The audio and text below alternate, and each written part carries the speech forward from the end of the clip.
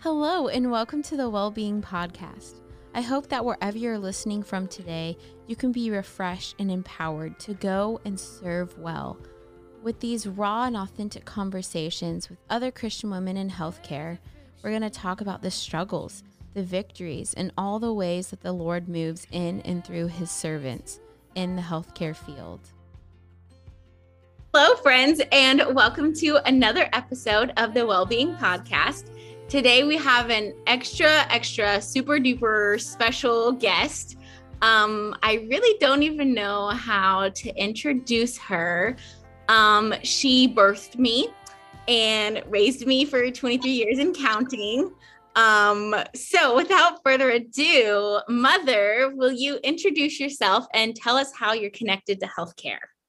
Sure. Hey, Casey. This is Terri Sellers, and I'm actually in my third career that finally kind of knocks up on the healthcare side, which has been so much fun because right as Casey was going into nursing school, I went into home health. And so I'm able to understand the lingo, the vocabulary, what she's going through.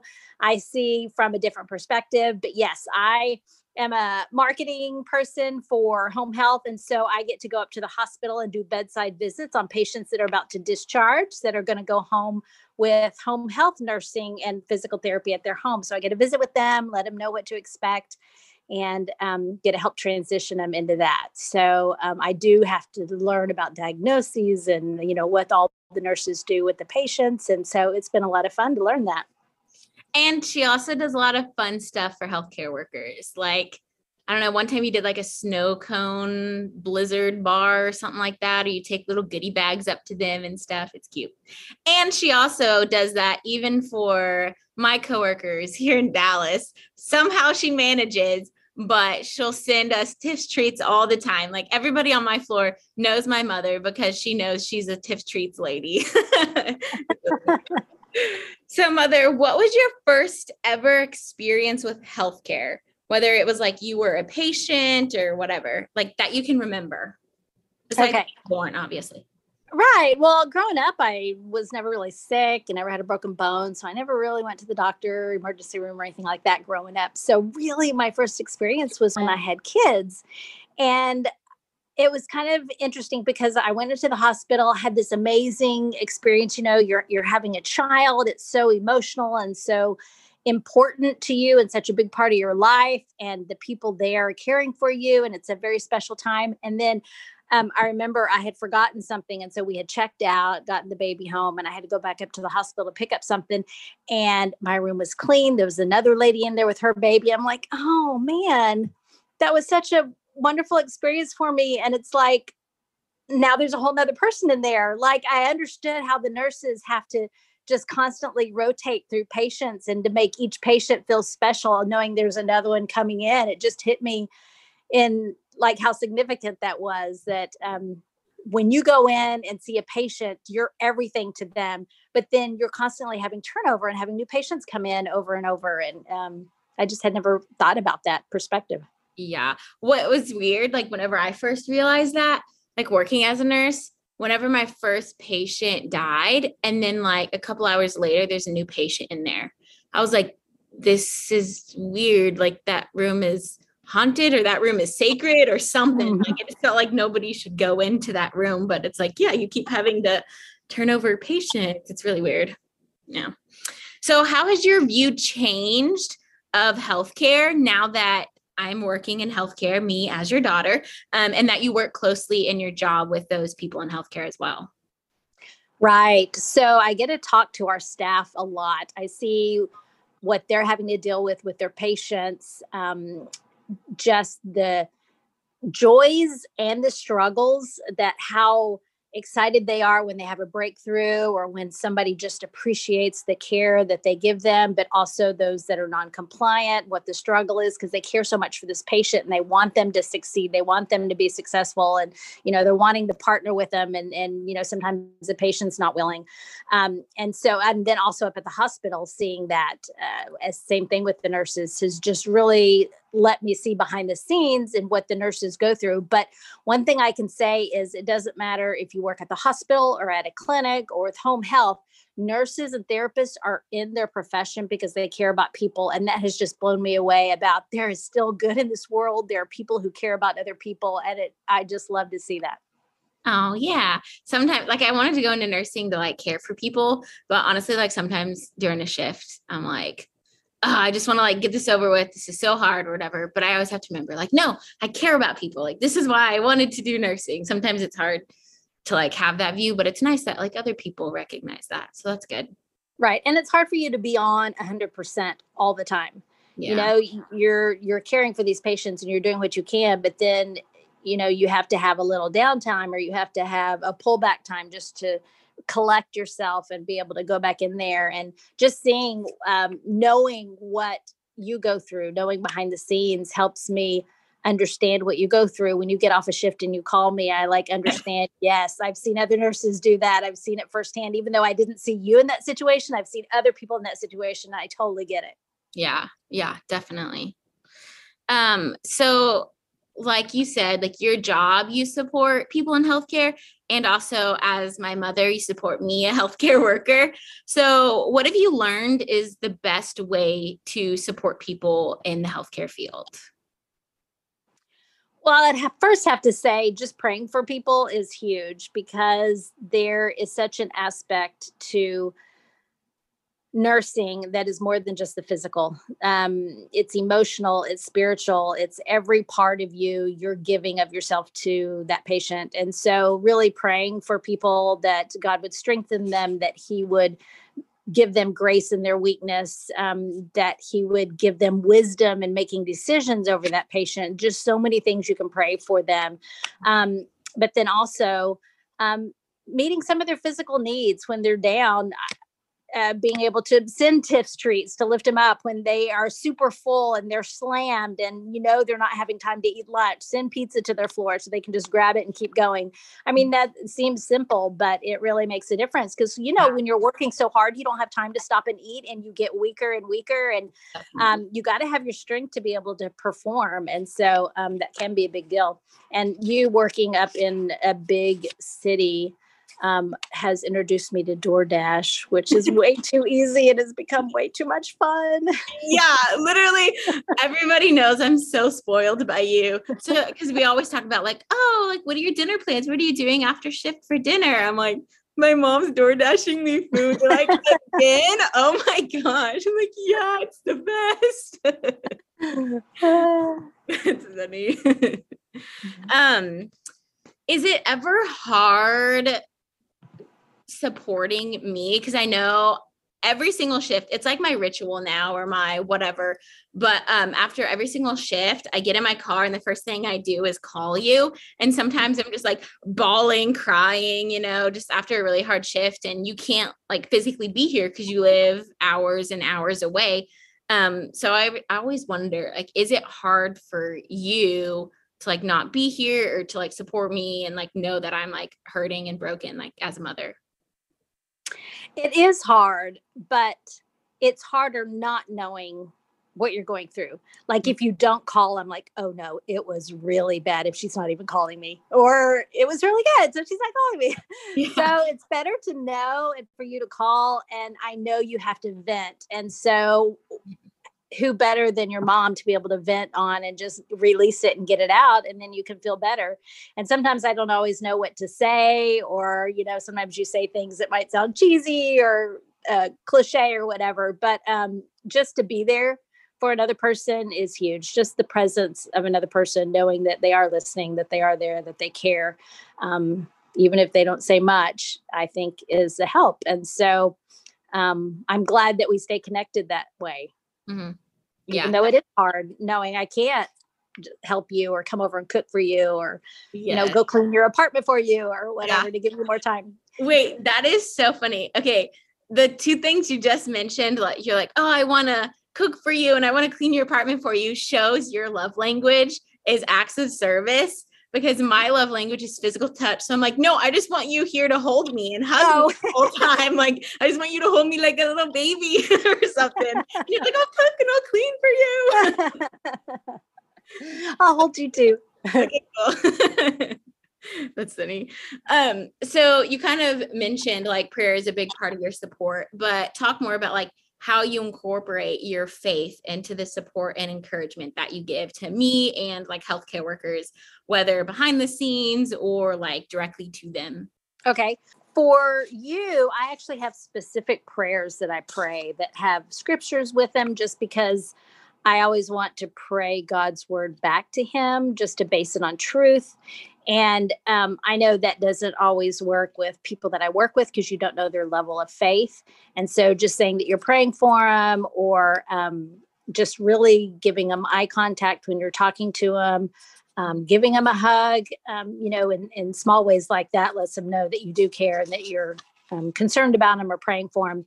But yes, I like to have very specific prayers, just not like, oh, I'm going to pray for you and, have a good day, that kind of thing. Like, I want it to be specific. I know a couple of them that I really like for you. I have a prayer to fill your heart with love for others. And I have 3 different scripture references that go with that. I have make Jesus look good with your life, which you do. You make Jesus look good with who you are in your life. And I have scripture references that go with that. To protect you from enemies of your soul, anything that's going to rob you of your joy. And I have scripture references that go with that. So, I just like to be really specific and have scripture that goes with that. I'm crying.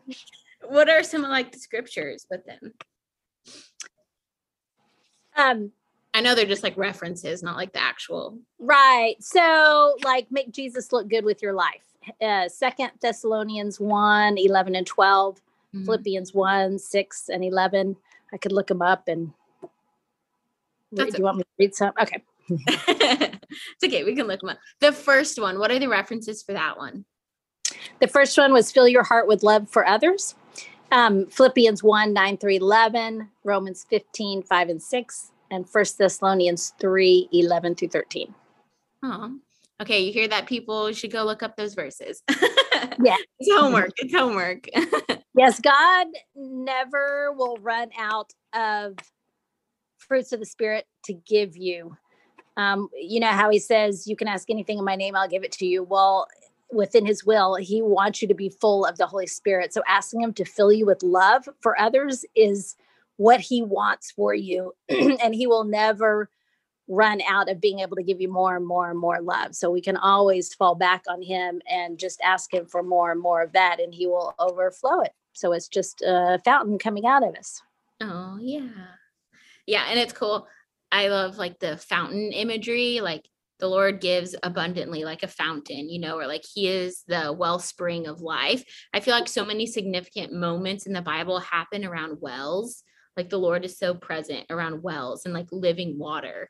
And so it's just a cool imagery of like him being a fountain of love to give.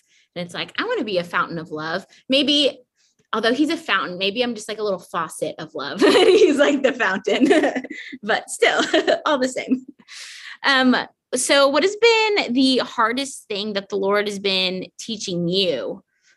Just like in your experience with healthcare and like as a mother to me, one of like the hard things.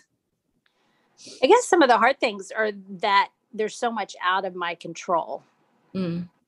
I want things to be done well, or I want them to be done a certain way, or I want this patient to be taken care of a certain way, or I want to make sure that what I told them is fulfilled. And there's so many other people involved in a patient's care. It takes a village. And so a lot of it is out of your hands, and you have to release that control, just do the best that you can do in your little section. And, just know that God's going to use that in a way, but then there's all these other people that are coming alongside to contribute their part as well. So just knowing that you're not totally in control of everything, you just have to do the one part that you have. That's kind of hard sometimes.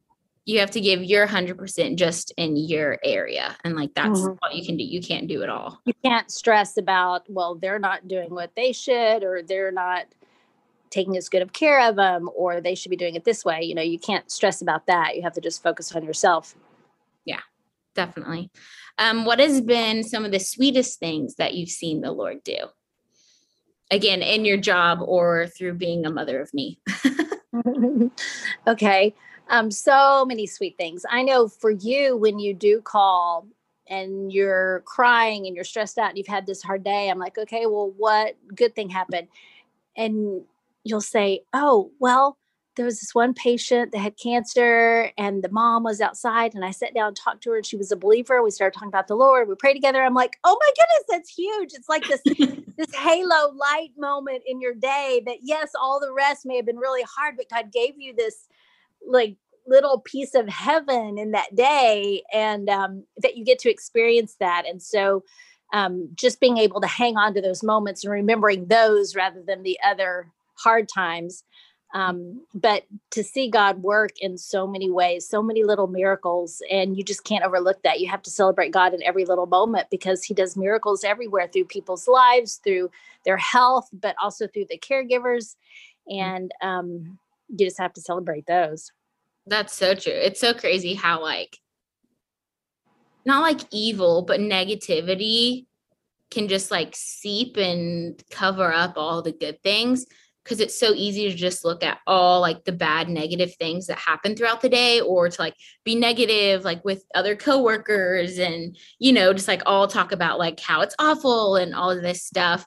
But that's so true. Like if we are focused on the positive moments, you know, then I feel like our outlook will be so different on those hard days, you know, be like, yeah, this part did suck, but you know, like look at the victories that we had today.